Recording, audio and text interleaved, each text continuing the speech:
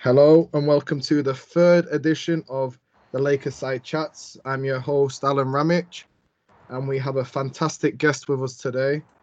He is what I would describe as Laker Twitter royalty. He is editor-in-chief at Silver Screen and Roll. He used to be on my favorite Laker podcast, Locked on Lakers. He wears a fedora. A lot of things. Mr. Harrison Faigen, welcome to the show.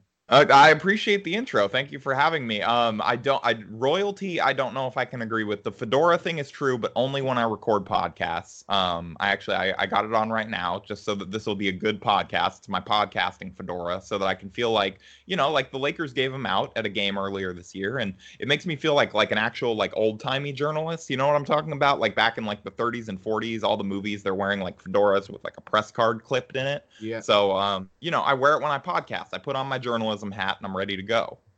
Well, just to add, everyone who knows you on Twitter, apart from the trolls, obviously, they all think you're Laker Twitter royalty.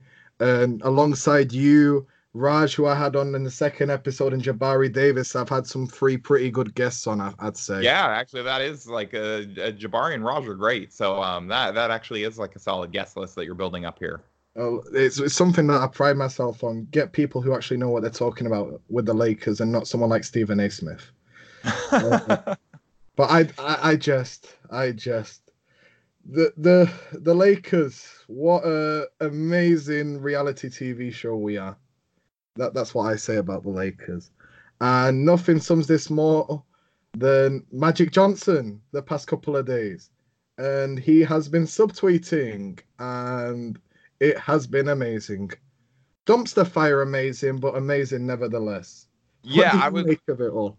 So I was telling you this off the air, but I'll tell this story again. I was talking to a friend of or a professor of mine, and he was at a dinner the other night, and he was asking me if my fiance was into the Lakers before we got together, and I was like, no, but ironically, she's more interested now just because they're close. She likes reality TV, trashy reality TV type stuff, and now that this team is basically that, she loves paying attention to them, and all of a sudden wants to hear about my updates on the team. The Magic stuff was kind of incredible the other morning. For those of you that missed it, I think he tweeted the truth will come out at some point, or the truth always comes out, or it was something like that. And right after he tweeted it, he just went right into well, the NFL draft is tonight, and I'm really excited to watch it. And then we're gonna have a great Eastern Conference semifinals, and all the things that he couldn't tweet when he was president of basketball operations, that he was so excited to get back to tweeting again that he quit his job.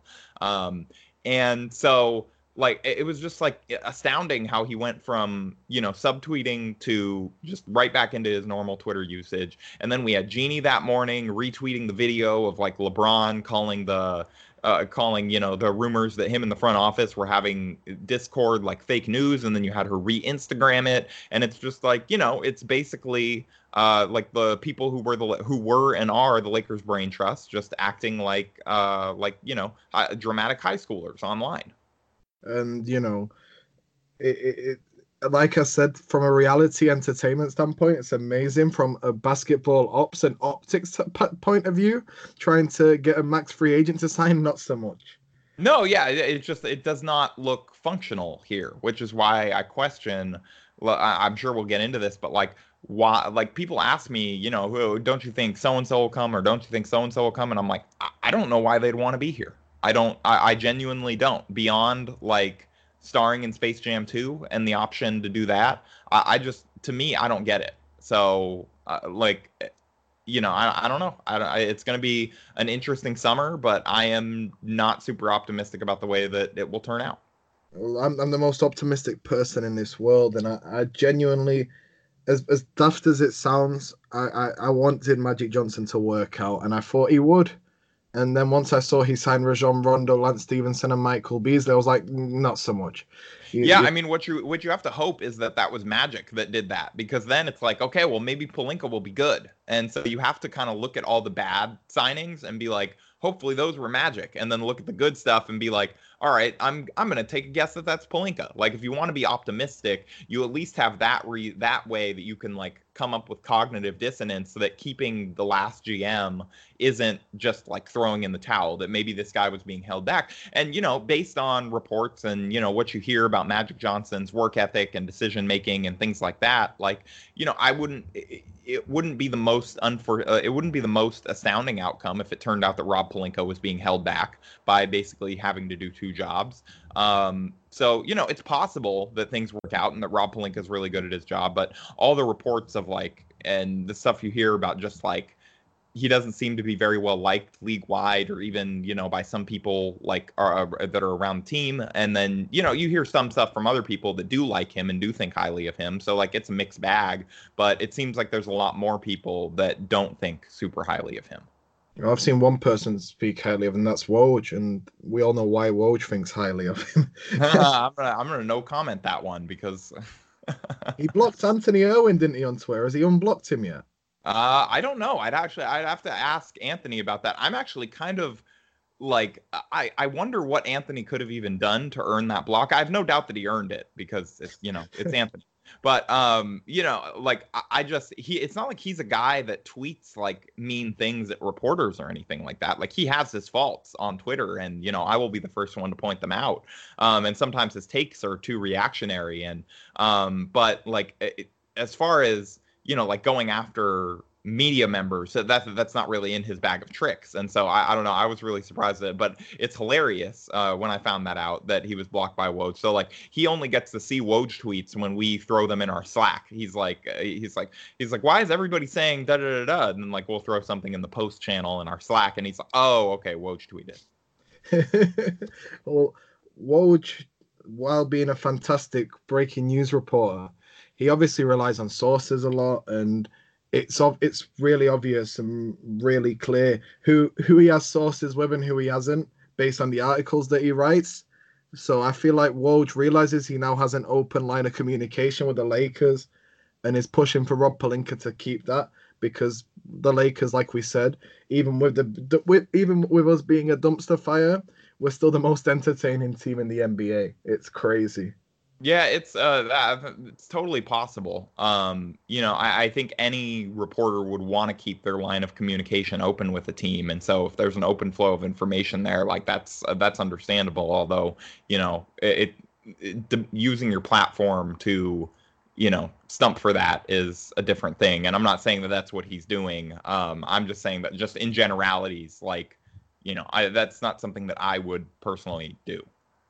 But like I said, fantastic at what he does as a he's the GOAT of breaking news. Like there's no disputing it. Like I think that it was fairly clear from a lot of the reporting around the trade deadline that more of his information was coming from outside of the team, whereas the LA Times people were getting more from the Lakers. And so it's like, but the part that I didn't agree with, and now we're going like way off track, but the part that I didn't think was the most rational from a lot of like Lakers Twitter was like to act like, okay, well, the LA Times is reliable because it's coming from the Lakers, when like, at least some of that was coming from New Orleans. Like I think Brad Turner has talked on a podcast about how Dell Demps was helpful to him and was willing to take his calls during this and things like that. But like the idea that like, okay, well, this is from the Lakers, so it must be the truth. Like that's not what journalism is necessarily for. Like people don't always tell you the truth. Like that's why you have to go to multiple parties and try and figure out like what are more people saying, and then try and gather the truth based on that, or what are the people that you trust saying. But like to say like, okay, well, the team said this, or this is probably coming from the team, so it must be gospel. I don't know that I agree with that, because the team is not always going to tell you the truth either. Like no one always tells you the truth in this. No, and that's the thing, especially with trade negotiations. I know we've gone off topic a bit here, but why not? It was such a big part of the season, though, in general. Basically, I believe this was one alongside LeBron getting injured. This was the biggest thing that broke our season. Yeah, no, it was those two things, and that those like if both of those things hadn't happened at nearly the same time, where LeBron was trying to trade half the team while he was hurt, I think the Lakers still maybe make the playoffs this year. They at least have a much closer shot at it. But it was like that's too much for any team to survive. It was like, sure, you can criticize them for not assembling shooters on the roster, but even as flawed as this roster was, without the injuries and the trade stuff, I think they still would have made the playoffs. I feel like we would have been, especially once you get LeBron in the playoffs, you never know what's going to happen. Yeah, no, it's like having the best player on the floor, like fully activating too. Like he clearly wasn't able to do it right when he came back from the groin injury, but we've seen how much of a wrecking ball he can be. He's, as much as people like try and make jokes, LeBron the GM, this, that, and the other. He's unreal, and we should be thankful that we got him here. Obviously, we need to put a supporting cast around him now that makes sense for him as a basketball player, and not just put the oddballs next to him. But baby steps. At least we got LeBron. Yeah, no, and like, hey, like the front office deserves some level of credit for that. They just now they have to put, like you said, a competent team around him and a team that makes sense. And I know we're going to talk about the coaching search, and so I think that is a compelling reason to hire Ty Lue to me, which is why he would be out of like the three main guys. I'm not really going to count Jason Kidd as a real candidate yet. But out of him, Juwan Howard, and Monty Williams, that's why Lue makes the most sense to me, because he's a guy that, like, you have this proven ability to put an offense around LeBron James and have it be effective. And like before this year, we all would have said, well, you have LeBron, that's a given. Of course, you're going to have a top 5 offense or a really effective offense. But we saw this year that, if you don't have great spacing principles in your offense and you don't have great shooters, then it's a recipe for disaster. Not even LeBron can fully overcome that. And so, like, he'll get his numbers, but the team is not going to be as effective as a whole if you don't have these complementary pieces to take advantage of, the stress that LeBron places on a defense. Absolutely. And before we do get onto the head coaching search, I just want to talk about the front office a little bit more. Sure. Yeah. And we basically have 2 little fingers now running the office, which is not what I thought would happen. Who is your, so actually, just so that we're being clear, who are your 2 little fingers now? I have a feeling I know who one is. Rob is one of them. Kurt Rambis is the other. Rob did it throughout the season, though. I feel like he filled a vacuum, as Anthony Irwin has said. See, I don't know that we can say that Kurt Rambis, I don't think it's fair to compare him to Littlefinger, because he just kind of fell upwards. Like, this was not a plan. He wasn't like Chaos's ladder, and he was like, unless Kurt Rambis is far more of a genius than he's generally given credit for. Kurt Rambis just kind of like fell upwards into this. He looked into it. Or Linda's the master. She's basically. You've not watched the Endgame yet, have you? Or have you? No, I have. So if you want to, we should give a spoiler warning if we're going to give spoilers. But yeah. Spoiler.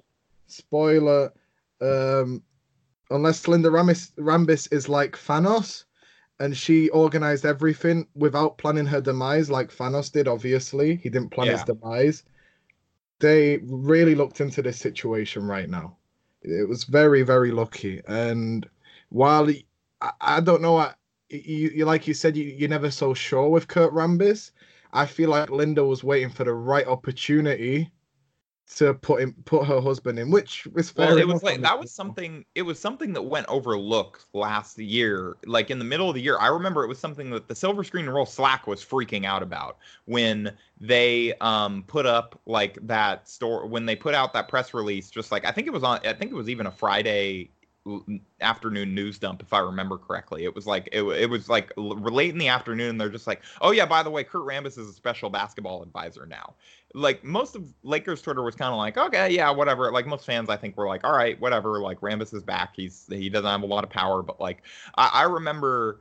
Especially Christian Rivas. I hope he doesn't mind me name dropping him on here, but he was like treating this almost like Kurt Rambis had just been elected vice president and he was now like one heartbeat away from real power. And it turns out that came to pass. Like nobody thought that Magic Johnson was going to like, step down this quickly. Like I think some of us might have thought that this was in the cards at some point in the next couple of years if things didn't go well, because they weren't going to fire him, but maybe he would step down if it just to avoid tarnishing his legacy if this wasn't going well. But like for him to step down before the last game of the season and just like this, and then them to have this giant power vacuum that they're apparently just it's really a Sophie's choice, because there was that, like I don't know if I really want to call it a report from Bill Plaschke in the LA Times, because he's not, what I've been telling people is he's not traditionally a newsbreaker. And so I want to wait to hear it from somebody who's like normally breaking news on this team. But like, let's just say hypothetically that this is actually true and their plan is to either make him assistant GM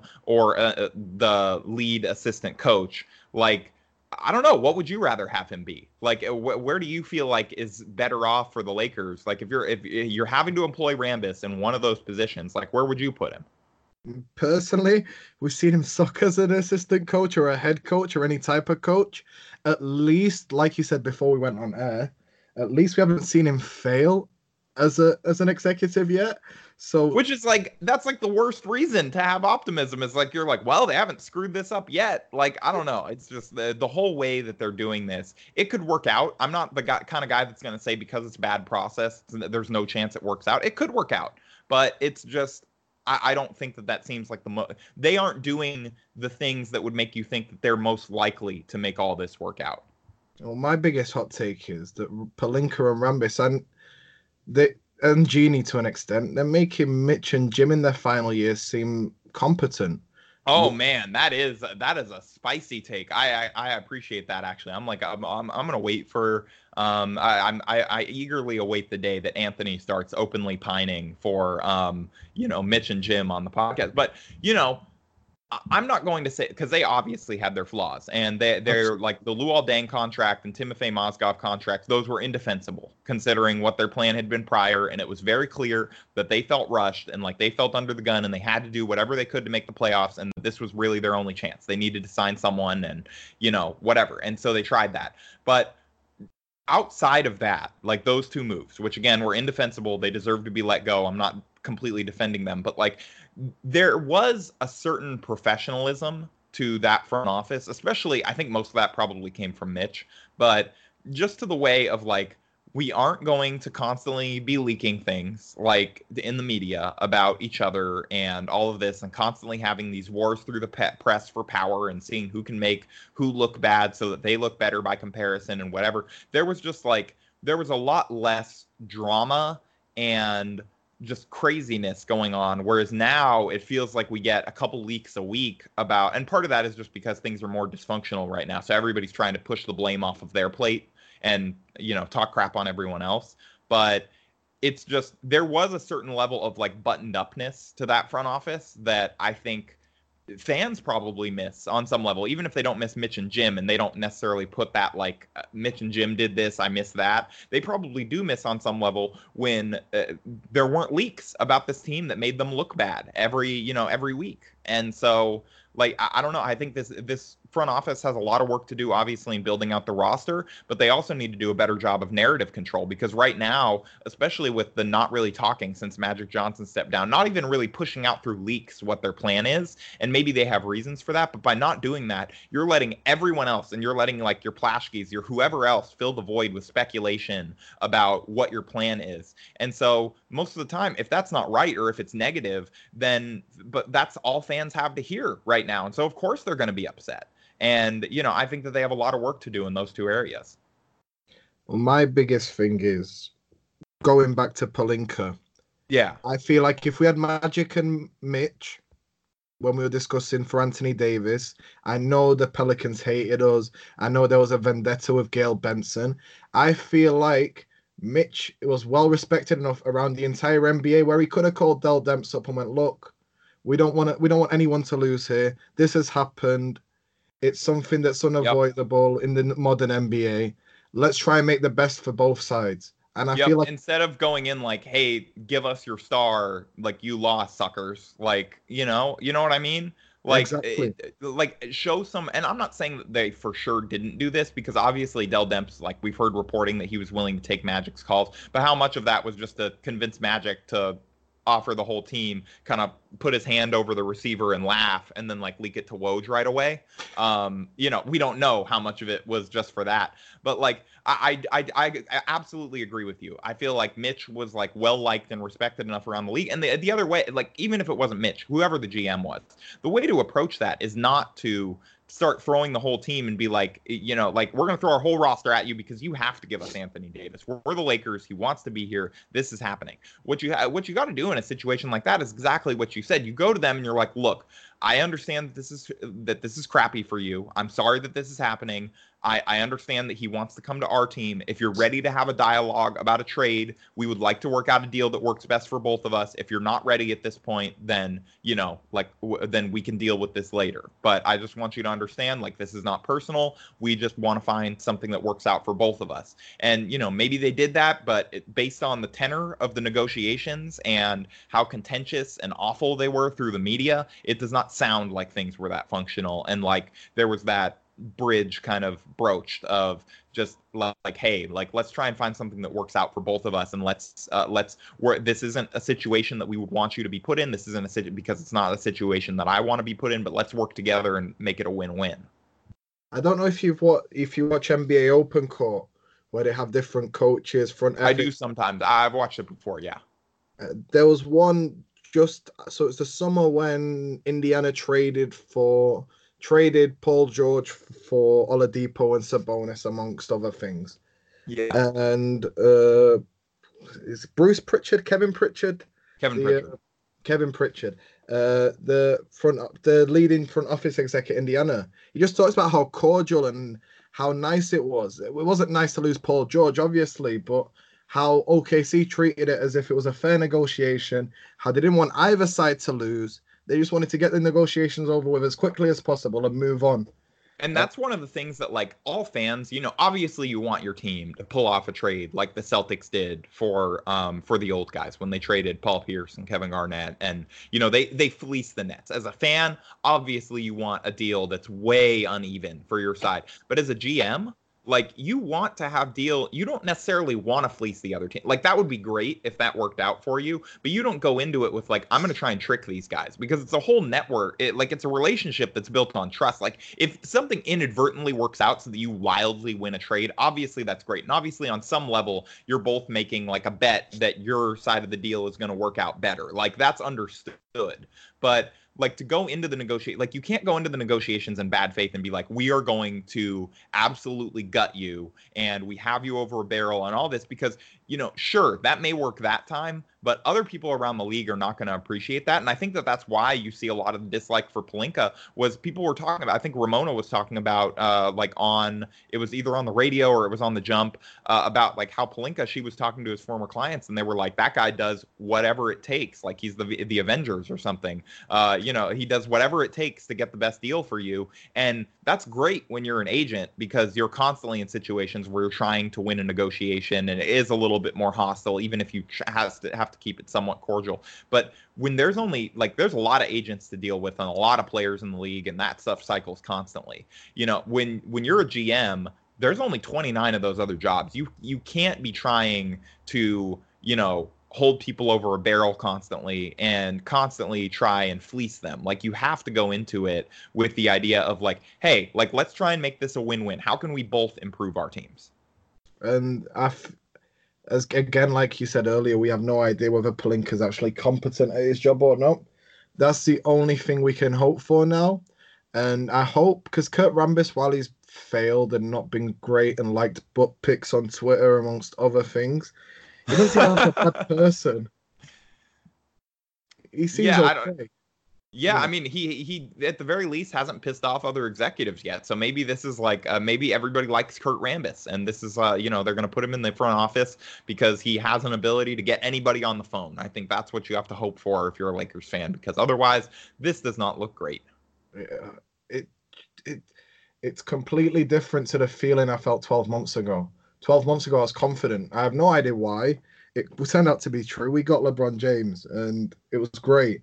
And it's amazing how you go from getting the best player arguably ever to, in a matter of 7-8 months, you're feeling this type of dejection about your team and you have no idea where the franchise is going to go or any real direction. Or it's no crazy how quickly things have flipped in a year, like less than a year, from the unbridled, like, the league is ours again, suckers. Like, that was the collective, like, Lakers Twitter mood from July 1st until, like, basically the end of that month, to where we are now, where, like, Lakers fans are like, you can't hurt us worse than our team has, so make all the jokes you want.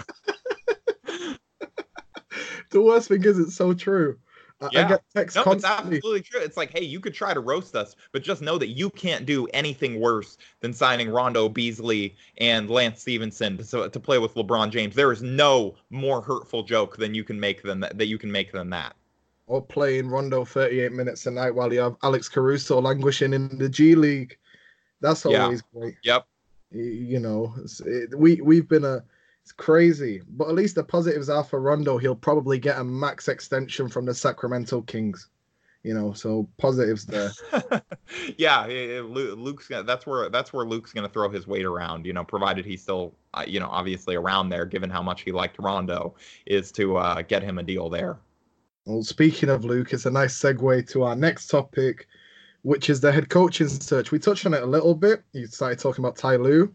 So obviously you think out of the three that have been primarily mentioned, excluding Jason Kidd, because I don't even want to think about that right now. I think that would break me. Which one do you think which one would you like to be the head coach? So I think, on the Jason Kidd thing, there was a point earlier this year when, based on the stuff that I was hearing, I would have been shocked if it wasn't Jason Kidd. My sense, based on how, like, what you hear has changed since Magic stepped down, was that Jason Kidd was a guy that Magic had interest in. I don't know that. Again, this is just me speculating based on what you hear.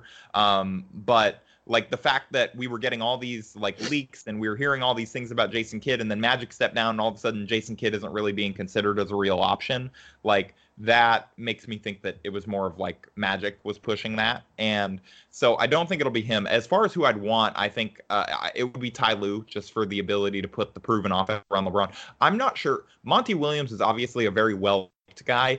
The thing that always gives me pause when a lot of plugged in people are talking about how promising a coaching candidate is, like, your standard, your newsbreakers, whoever, are talking about how promising a coaching candidate is sure, maybe they've heard that from people, maybe they think that themselves, but a lot of the time that seems to be based on, this guy is really nice and I like him, so obviously, of course, he'll be a good coach. And I'm not sure how accurate it always is. And based on what we've seen of Monty Williams' resume, it is not something that jumps out to me as, like, you have to hire this guy over the other options available. Like, I would honestly probably rather, just if it's me, based on, obviously I'm not in these interviews, so I don't know what these guys are saying and how impressive they are and what their plans are. But just from the outside, I would go Lue, because, he's proven that he can coach a LeBron team effectively and build an offense around him that works. And then I would honestly put Howard above Williams, just because we haven't seen him underwhelm as a head coach yet. Whereas, like, Williams, we have seen, as a flawed head coach. I remember, I'm gonna butcher this name probably, but I think it was Haralabab Vulgaris. He was the sports gambler. I don't know if you follow him on Twitter or were around. Yeah. He was a very outspoken critic when he was, when he was a lot more online a couple of years ago, of Monty Williams. And he was a smart guy who was constantly trying to find market inefficiencies to bet against the team. And he was a guy that, if I remember correctly, harped on Monty Williams a lot, and that kind of affected my opinion of him, because I think Haralabob's very smart. He works for the Mavericks now, so he doesn't get to tweet mean things about head coaches anymore. But, I don't know, just for that reason, for the fact that the Pelicans were, they never received a whole lot of credit for how hard they played, or how much they overachieved. And those are the types of things that you look for in where, like, a head coach is exerting their influence. And I just don't know that Monty Williams is that guy. And I was writing about this morning. The Lakers have to get this hire right, because this is probably the last hire that they're going to make during the LeBron era. Because unless things go horrendously wrong, you're not going to hire another new head coach in the next year, and then you're going into the final guaranteed year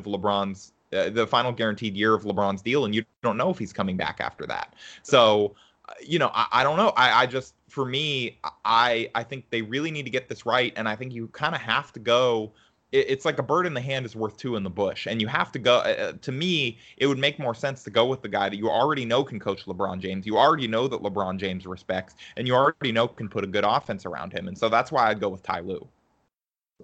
The only thing is with Monty Williams, my biggest red flag with Monty is Greg Popovich is really close with him. And Greg Popovich loves giving coaching roles to all of his friends. Why did he never get? I know he was VP of basketball ops at the Spurs, but he was never, since he got fired from the Pelicans, he was never a part of the Spurs coaching staff. And I found that always really weird, considering how high Popovich is on him. My understanding of that was it was more of they wanted to give him experience on the front office. It wasn't like they didn't think that he could coach. It sounded like it was more of a thing where he wanted to get the experience of being in the front office and see if that was a path that he wanted to pursue instead of coaching. And then the fact that he took the lead assistant job in Philadelphia would seem to imply that he decided that coaching was more for him and that he was going to get a greater, bigger opportunity there than he could get because the Spurs already have a lead assistant in Ettore Messina. And so, like, he wasn't going to get that opportunity with the Spurs right away. So I don't know. To me, I think that makes sense. Like, he was the lead assistant in OKC as well, and like they have a pretty competent front office, like seems to be good evaluators of that kind of process stuff. And so, I don't think I wouldn't. I obviously am not going to go ranting on Twitter about how stupid the Lakers are if they hire Monty Williams. I think that there's a chance it works out. I just think that there are better options. My biggest thing, whoever it is, like Luke Walton needed, like every good coach in the NBA, Greg Popovich has arguably the best staff in the NBA, and he's the best coach in the NBA. It's I doubt that's a coincidence. You always need an A+ staff around you, and yeah, you do. All these guys do, because there's so much that goes into coaching that like we don't see on a day-to-day basis. We see rotations, minutes distributions, offensive system, whatever, like defensive system, whatever. We see those in the games. There's so much other stuff that goes into it, and you have to have people that know what they're doing, and people that work really hard, and people that you aren't afraid of them calling you out or them disagreeing with you. And it seems like that's the most effective thing that Popovich has done. Like, that's not, obviously running a blog is not the same as coaching, but that's, I think, across industries, that's something that you need to cultivate a place where even if you are technically someone superior, they feel comfortable to disagree with you, because no one is right 100% of the time. We all have to be pushed to figure out where our blind spots are and where, something that we might be wrong on, or different ways to think about things. And it seems like that's the best thing that Popovich has done there, is just create this marketplace of ideas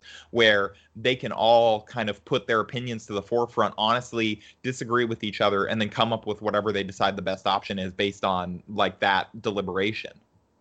It's something that every coaching staff should strive for anyway. Yeah. Get as many smart people in the room as possible, and then hope that you figure it out, because usually the case is, as we see with most good coaching staffs in the NBA, if you do get a ton of these guys together, 9 times out of 10 they do figure it out, and they put it together for the common cause. And Ty Lue, while you've mentioned all them points, and in my opinion, are the most important points, he's also a former Laker, and Jeannie Buss will love that. Well, that might be the most important point to the front office. It's why Sasha Vujicic is getting a 1-year minimum in the summer. Hey man, if they want to bring back the machine, I'm not going to fight them on that. Like, that is, I will give them an A+ offseason grade if they re-sign Sasha Vujicic. As long as he brings his adverts back with him, I'll be happy. Yeah, I'm just saying, like, they need shooters around LeBron, okay? So, you have a guy that his name is literally the machine because he's automatic. And, you clearly need, you need veteran presences and guys that know how to win, guys that can make their clutch free throws. Like, I don't know. I think that Sasha could teach LeBron a lot. The worst thing is, I genuinely think he probably would have been one of our better shooters last year, if not our best shooter. I know. We saw him completely, in all seriousness, we saw him flame out in the NBA, and he still probably would have been a better fit in that rotation than some of the guys that they actually signed. which is very depressing.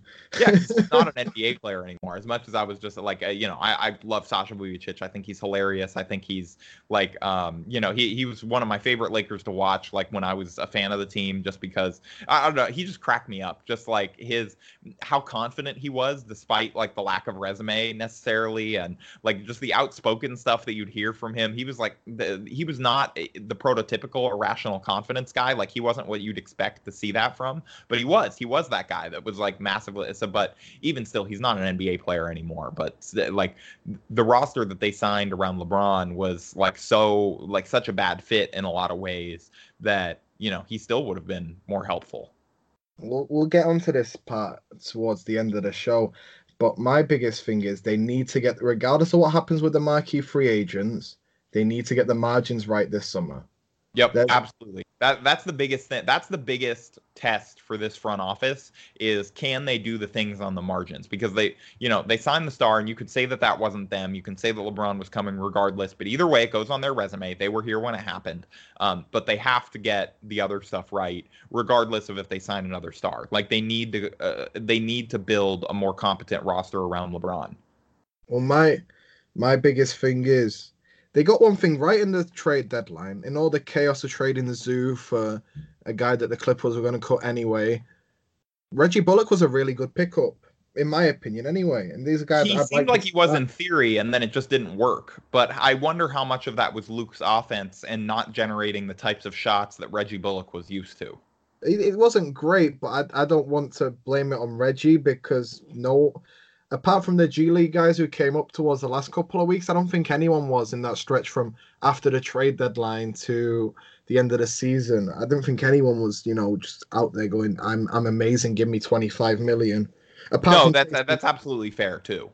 Apart from KCP, because as soon as we got eliminated from them playoffs, he started looking like a mini LeBron. Yeah, he turned into Kobe, like as soon as yeah. It's crazy. It's ridiculous. So I agree with you. I think Tyler would be the best option, but like a Juwan Howard, you don't know what he's going to do. But by all accounts, he's been the defensive coordinator for the Heat for a while now, hasn't he? Yeah, and they've been pretty good at on defense. Like, I mean, some of that is Spo because they've consistently had good defenses even when Juwan Howard was a player. So some of that is like trickling down from him. But hey, if he's coming up with the defensive game plans every day and they're still having success, even if Eric Spoelstra is tweaking it or working with him on them, like he deserves credit for that. And my biggest thing is he knows LeBron as well. It's another thing that he might have not constructed a LeBron offense or, had the right spacing and stuff like that for a LeBron offense. He's been around it enough that he's seen it. He knows how it works. I know it was with the Heat tools and they had Wade and Bosch. He'd still be able to utilize people like Kyle Korver. I know Kyle Korver wouldn't be they still had shooting of that ilk. Exactly. Yeah. Exactly. And that would be an interesting one as well. Monty, the only way Monty makes sense for me is because from all accounts, from what I've read, him and Anthony Davis have a really good relationship. And if you're how much? Yeah, I don't know. There was that report that Anthony Davis would have been fine to play for Luke this season. So like, how much does the coach matter? Anthony Davis seems like he's a pretty easygoing guy for the most part. Like, I feel like he's the type of guy that he'd give whatever coach a shot. Like, he doesn't seem like he's going to come in and be like, oh, you guys didn't hire Monty Williams. I don't want to be here anymore. Like, I don't know. I just don't believe that. Well, my biggest thing is, though, I don't believe it either. But would Jeannie Buss believe it? Would the other front office? That's what we don't know. I can make a case that they would believe that. I don't want them to, but I could make a case that they do believe that if they want Anthony Davis, they need to bring in a person like Monty Williams, who he already has a relationship with, to make it even more, attractive to him. But, you know, I hope it's Tyler or Juwan Howard, but I think it will end up being Monty Williams. I don't know about you. That's just a good. There was the report that he was the front runner, and not that much has changed since then, other than that, them saying that Tyronn Lue really impressed them yesterday. But how much of that is just them saying that so that, like, it sounds like they have a plan in place if Monty Williams rejects them? You know what I mean? Exactly. Yeah. No, absolutely. And they can make it look like it was their first choice and they weren't going to pick him anyway. The biggest compliment I can give him on this head coaching search is It's been quite thorough. I know they interviewed Jason Kidd, but at least they're interviewing people. And B, Joey and Jesse Buss have been involved, which is very positive because It they're would seem to be a fantastic. step in the right direction. Yeah. And if that means that if even if Palinka stays, which I have no doubt that he is now, and Rambis gets a role, if they promote Joey and Jesse and they give people like Ryan West a bigger say in the organization, that might not be such a bad thing in the long run anyway. Yeah, it's possible that that works out. And so, but if that's the plan, put that out there. No, Like calm absolutely. fans down. Let them know that that's the plan. And so the fact that they haven't done that, I'm not gonna jump out here and make that case for them until they do it, because it's like I don't want to lie to people. You know what I mean? Like I don't want to give Oh yeah, people yeah. false hope. Absolutely, and it's just we're like us. We're speculating at the moment. It's not like Yeah, it's not that hard. It's not that hard to put out a 200-word press release announcing that that's your plan. Like you don't say it in those words. You say like, Ryan West has been elevated to whatever, and Jesse Buss is going to be handling da da da da. Like you just outline their roles, and then people can know that this is your plan. But if you're not or at least leak it. You know what I mean? Like, yeah, but if you're not exactly. going to do either of those things, and you're just going to leave people to guess, this is why fans are upset. And it's why there's so much dysfunction reigning as well. No one has any Yeah, or idea what's why going. there's this perception of dysfunction. Maybe there isn't dysfunction, but that's like people aren't. It can't help but have that perception when they're getting a million different, speculations on what is going on. Like you have to give the fans something to believe in. No, absolutely. And going on to the next topic now, especially talking about Joey and Jesse Buss. I know you didn't say we're not going to touch on it that much, but the draft is coming up as is the draft lottery, and most likely we will stay at the number 11 pick. Yeah. So you obviously watched a bit of college basketball this year. Who would you like the Lakers to pick at that spot? I honestly have not watched very much college basketball this year outside of Cal State Fullerton, and as much as I like some of their players, I feel like a number 11 would probably be a reach. So I can't really say with any, I don't want to lie to people and make that, and say that I have this great idea of who they're going to pick at number 11. I also don't have a whole lot of faith that they're going to actually keep that pick. I think they're going to use it in a trade for somebody a little bit more proven that can help right now. And so I'm not going to sit here and watch, 50 hours of tape on guys and figure out who they're like to try and figure out who they're going to pick when they're probably going to trade it anyway. And I can just react when they pick and go and do some research on that one guy. So like for me, I don't know. I haven't looked too much into it yet. And also part of that is a product of how many other things there have been to deal with this team since the season ended. So I'm not the most informed guy on that, but like the most informed I am is that I just don't think that they'll keep it. Well, I think a possible scenario is they get into touch with David Griffin, they draft whoever the Pelicans want them to draft, and then they see how they fare in free agency, and then they can take it from there. Yeah, That's I think that's not a bad guess. I definitely think that those conversations will be had. and now that it's taken my faith of trading for Anthony Davis from not at all to maybe it can happen with David Griffin, because at least we know that David Griffin is a smart enough NBA executive that he won't turn down any offer for no reason. He'll look at everything and he'll decide what's Yeah. genuinely the best thing for his franchise. Yep. you know. And moving on from there, obviously we have touched on the marquee free agents and whether they'd come to LA or not. What's the vibe you're getting? Because I haven't got a good vibe.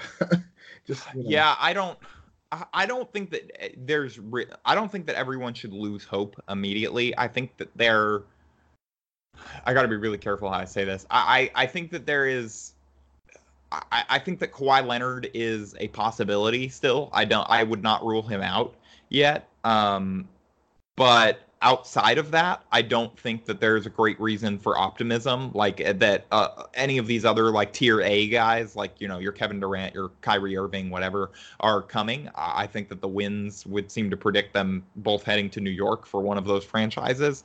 I do think that Kemba Walker is an increasingly interesting name to me, not for like on-court reasons or for whatever, or for anything that I've even heard, but if you just look at what has happened over the last little while, like, and you always are trying to make these connections between like which agents represent who and this kind of stuff, because sometimes that stuff does come into play where you have a good working relationship with an agent and you end up signing one of their guys, or you're able to have an in with one of their guys.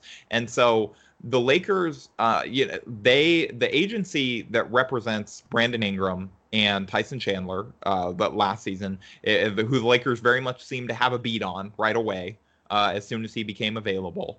And so I'm sure some of that was LeBron, but the agency that represents both of those guys is also the agency that represents Kemba Walker, and is also the agency that represents, on the coaching side of their representation, Jason Kidd. And so the fact that Jason Kidd got an interview, despite leaks that he was not a real candidate, to kind of, I don't know that this is why they did it, but one possible read of that is that they were doing a favor for the agency to keep Jason Kidd's name out there in headlines as a legitimate coaching candidate, so that he would stay in the news and stay on people's radars as like, oh, other teams are interested in this guy, so maybe we should go after him. So I read that as possibly being because of that. And then, if you're looking into why do you do favors, so that you can get things in return later, and that obviously Kemba Walker would not sign with the Lakers because they interviewed Jason Kidd. That's not how this stuff works. But maybe, you have a better relationship with his agent because of something like that, and you're able to get in the room with him, and you're getting the agent saying nice things about you as an organization to Kemba Walker, and maybe you end up getting him for that. Like, again, this is all speculating, but reading the tea leaves, and what we know is out there, I think that that's one possible read on all of that. It worked with Rich. It worked with Rich and KCP. Yeah, it's true. We've already seen the Lakers try this strategy with Contavious Mana from Heaven, Well Pope. he was the bread. He was the bread. He was the bread. He came down from heaven to save the Lakers. And completely at the same time turn into Mini Mamba whenever we decided we weren't going to make the playoffs anymore. I mean, KCP, what a wild ride this guy was. Yeah, he is a roller coaster. The biggest thing, I also believe that it's either Kawhi or bust when it comes to them tier A guys. But like you said, Kemba Walker, it's not a bad consolation prize. Yeah, Kemba Walker is that's not going to turn you into a title contender instantly, but it makes you interesting. And you're at least a team that, especially if the Warriors lose KD, you're a team that's a threat. You're not the favorite, but you're a threat with Kemba Walker and LeBron. And, especially with how good of a shooter Kemba Walker has become over the last several years, which is one of the underrated storylines in the league, because Charlotte has not been competent or well run, and, they've kind of wasted it. But Kemba Walker turning into Diet Steph Curry over the last couple of years is he's good. And if the Lakers could sign him and they could get, they still have LeBron and they still have the young guys, and maybe they make a trade for another star, maybe it's not Anthony Davis, maybe you make a trade for Bradley Beal or somebody like that. And all of a sudden you have a pretty interesting team there. And even without making that trade, you have an interesting team, and a team that's a threat with another year of growth for these young guys. Again, it's not the favorite, but it's a team that you would definitely project to make the playoffs and maybe be able to make a little bit of noise when they get there. Like you said, if KD's not in the West, then as we were talking about before the podcast started, the Warriors do have a vulnerability about them. Yep. And if you take away, and if you take away their best player, I don't care what anyone says, KD is obviously their best player, then they become even more vulnerable. They might be better from a cohesive standpoint as a basketball team. Yeah, they might like each other more, but does that translate to a better team? That's not necessarily true, as the Shaq and Kobe Lakers would tell you. Exactly. So if we could just get, I feel like Kemba with a LeBron would be like a B+ version of Kyrie Irving, which is not a bad thing in the slightest. No, hey, that was a team that worked and made a lot of noise. And they even won a title together. So if you can assemble something like that, then maybe you won't win a championship, but you give yourself a shot to, be interesting. And you finally give Lakers fans an interesting and relevant team to root for past February. You know what I mean? Like that's all people want. Like we saw it with the buy-in that Jamario Jones and Alex Caruso and Jonathan Williams and like how crazy people were and how much they love those guys. Like Lakers fans just want something to root for. They just want something fun and something that's like that works and is well run. And it's sad. I feel bad for them that like this front office has not been able to give that to them. Well, the season I probably enjoyed the most in the past couple of years was the season. So last year, before LeBron came, which was a really fun team to watch. It was the most fun that I've had covering this team too. It was, it was just like it was a good group of guys that were all really light. Nobody expected much of them, so the mood was lighter, and everybody just was having fun and exceeding the expectations for them heading into the year. And they took some injuries at the end that ultimately deflated their win total, but that was a good team. And they were fun to watch. And this year, had its moments where we saw similar vibes from that, but it was never quite the same. Just because I think that there were so much higher expectations for what this team was going to be than just like overachiever. Well, the biggest problem is as soon as you sign LeBron, even if you're not a title contender, which we weren't, you'll be perceived as such by everyone. And as soon as you get to that level of expectation, Lonzo Ball, played less than 50 games last year. BI obviously has had his issues. Kuzma's now he's just finished his second year. It's not like we have like super grizzled vets on the team that are ready for this. None of these kids were ready. Not in the Byron Scott way where he's going to punch someone. In the nicest way possible. Yeah, no, I agree. There were things that they needed to go through and learn. Which I think they'll be a lot better for now. And by all accounts, Lonzo's on the barbershop with LeBron. And they seem to have a really good relationship. And BI and Kuz speak highly of LeBron. I mean, you're not going to not speak highly of him, but it's nice that they're saying these things out there because I feel like, especially following these guys, they won't be they just have radio silence on the entire situation. Yep. And it is a nice thing that it seems like there is a lot of bonding. But I also still have faith in... the only one I have faith in is Kawhi Leonard. And I don't know how stupid that is or... I think there's a chance. I don't think that it's necessarily the likeliest outcome. I don't even know if I'm as confident in it as maybe the Lakers are, but I do think that there's a real chance. I think that he is a hard guy to read, and I think that the traditional newsbreakers, like I don't know that they're necessarily like they aren't texting with Kawhi. Like I don't know, and so how are you getting these ideas of like what his intentions are, what he's interested in, and so for me, I just think that he's harder to read, and maybe he really, really is this interested in the Clippers. But I think that you have to kind of take it with a grain of salt with him specifically because he just seems like he's a hard guy to know. Well, that's my biggest thing. And basically, no one really has any idea what Kawhi Leonard wants to do. We all know he wanted to leave the Spurs. There were rumors that he wanted to come to the Lakers, but nothing that was... Nobody knows. Exactly. And it was just... I hope it comes true, and it seems like people are confident, but also the Clippers will be really tough to beat. Especially in a pitch. Because speaking about the Clippers, last night they were fantastic. I know they lost, and it's no shame losing to the past three championships in the past 4 years, and it's not like they lost to like a scrub team, but they were really fun to watch and really and they have a lot of guys that if you were a star, you would look at them and be like, I like that as my supporting cast. Well, I feel like what was it, a 48-win team? Yeah. You had Kawhi Leonard, who isn't. He'll just get looks within the offense. He's that type of superstar where he'll just fit into the offense. You'll design plays for him, obviously, because he's that good. It's a very scary team. Yeah. Especially having Lou Will and Harrell off the bench and Gilgeous Alexander. But the worst thing is, in my opinion anyway, we're not that far away from the Clippers. And we have LeBron James. Yeah. No, I think the Lakers Clippers thing, like you can't debate them this year because the Lakers had so many injuries. Like we don't know what this team would have been if they hadn't missed all of their significant players for significant chunks of the season. Like again, all due credit to the Clippers. I'm not trying to minimize what they've accomplished at all. I think that they had an incredible season and they deserve to puff their chests like they have been. I just think that it's hard to compare the two when we don't really know what this team would have been if LeBron hadn't torn his groin. Exactly. And my biggest thing with it all is it's what Jerry West said on the Dan Patrick show, if I remember correctly. It wasn't just that the injuries happened, they happened at the worst possible time whenever they did happen. Because LeBron's injury happens when we dominate the Warriors on Christmas Day. Lonzo's injury happens when he's dominating the Houston Rockets. They literally just tried to figure out how to play without LeBron, and then Lonzo got hurt. Because that a few nights before was the OKC game. Which was tremendous. I think it was the night before.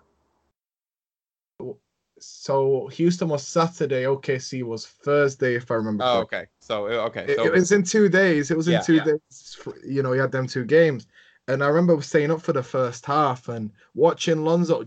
He was killing them. Not from a scoring standpoint, but the way he was running the offense, defensively, he was leading everything. And then to see his ankle turn, I was like, oh no. And while LeBron is our best player, I also feel like Lonzo's probably our most valuable player when it comes to actual team contribution overall. He's fantastic. And it's a shame we didn't get to see him over a long stretch of time without LeBron James. No, actually, Ali Bapornia for our website for Silver Screen and Roll just did like a video breakdown on our YouTube channel on why Lonzo looks set for a breakout this year, and just looking back at the games and how he was playing before he got hurt last year, like it was incredible to remember like how good he was on both ends of the floor, and they really missed him once he went down, and I'm very curious to see if he's back, and if so, like how he plays this year. Because if him and BI are back at the level that they were at before they got injured, that's two really, really, like BI was playing like an all-star. And it's crazy how much potential there is within LA. And you just hope that, we do some good luck. Yeah, and you just hope that the free agents to be notice that kind of stuff. And I feel like, I don't know, it's easy, when you have these hot take guys like Stephen A. Smith and what have you, who take over the airways, and when they say that, Julius Randle is a decent guy off the bench when he was like averaging 20 and 8 is always great, Yeah. Well, you can tell because you have people then like Rachel Nichols who are amazing, and Ramona Shelburne who say exactly the opposite types of things. And well, it's just the thing for me is always like you can't be an expert on everything. So if you're one of these generalized people that's supposed to talk about every single sport, that's a skill set, but you're going to get things wrong. Exactly. And my biggest thing with that is when people take their words as gospel, which everyone should just, that's my biggest thing. But I digress. That can be a topic for another show at a later date. So let's just wrap up.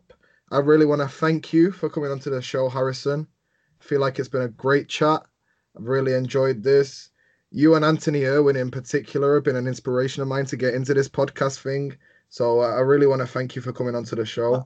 Thank you for saying that. I appreciate that. That's actually the second podcast that I've went on this weekend that somebody has said that same thing. So that's really cool to hear. I'm glad that people have enjoyed some of the stuff that we've done, and like you can listen to our podcast now. We're on the Silver Screen and Roll podcast. Just search Silver Screen and Roll in iTunes or whatever podcast provider you use, and we host the Tuesday episodes of that feed. So it's been great podcasting with him again.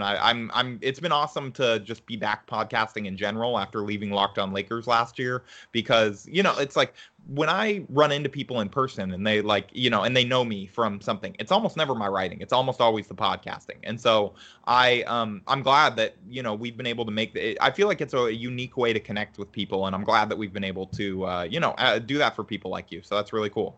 No, and honestly, just a big shout out to Silver Screen and Roll. You guys do tremendous work. Thank you. Thank you. The podcasts also are all fantastic. Locked on Lakers. I know you go on there from time to time now. You're not a contributor full time on there Yeah, anymore. I don't get paid anymore. So that's like, I So, make Anthony buy me dinner now. well, every cloud has a silver lining. Yeah, But it's exactly. better than nothing. It's Yeah, hey, like I just like now I get to hold it over his head and just like be like, hey, it would be a real shame if people were to hear that you were forcing volunteer labor to go on your podcast, like exactly. you should really buy me dinner tonight. I heard he threatened your fedora. Yeah, exactly. See, he tried you heard it. It's on the air. He threatened to like burn some of my possessions. He threatened to throw them in the trash. Like, I have lots of blackmail to use against him eventually if I need to. Well, I just want to say a big thank you. Hopefully, I can get you both on at once. I feel like that would be a fantastic podcast at a later date as well. And yeah, so thank you very much. Thank you, everyone, to Yeah, listening. happy to come on anytime. No, thank you. I really appreciate it, sir. Like I said, thank you to everyone for listening. I hope you're enjoying my podcasts, and we'll keep on bringing the great guests, and we hope you continue listening. Thanks. Take care.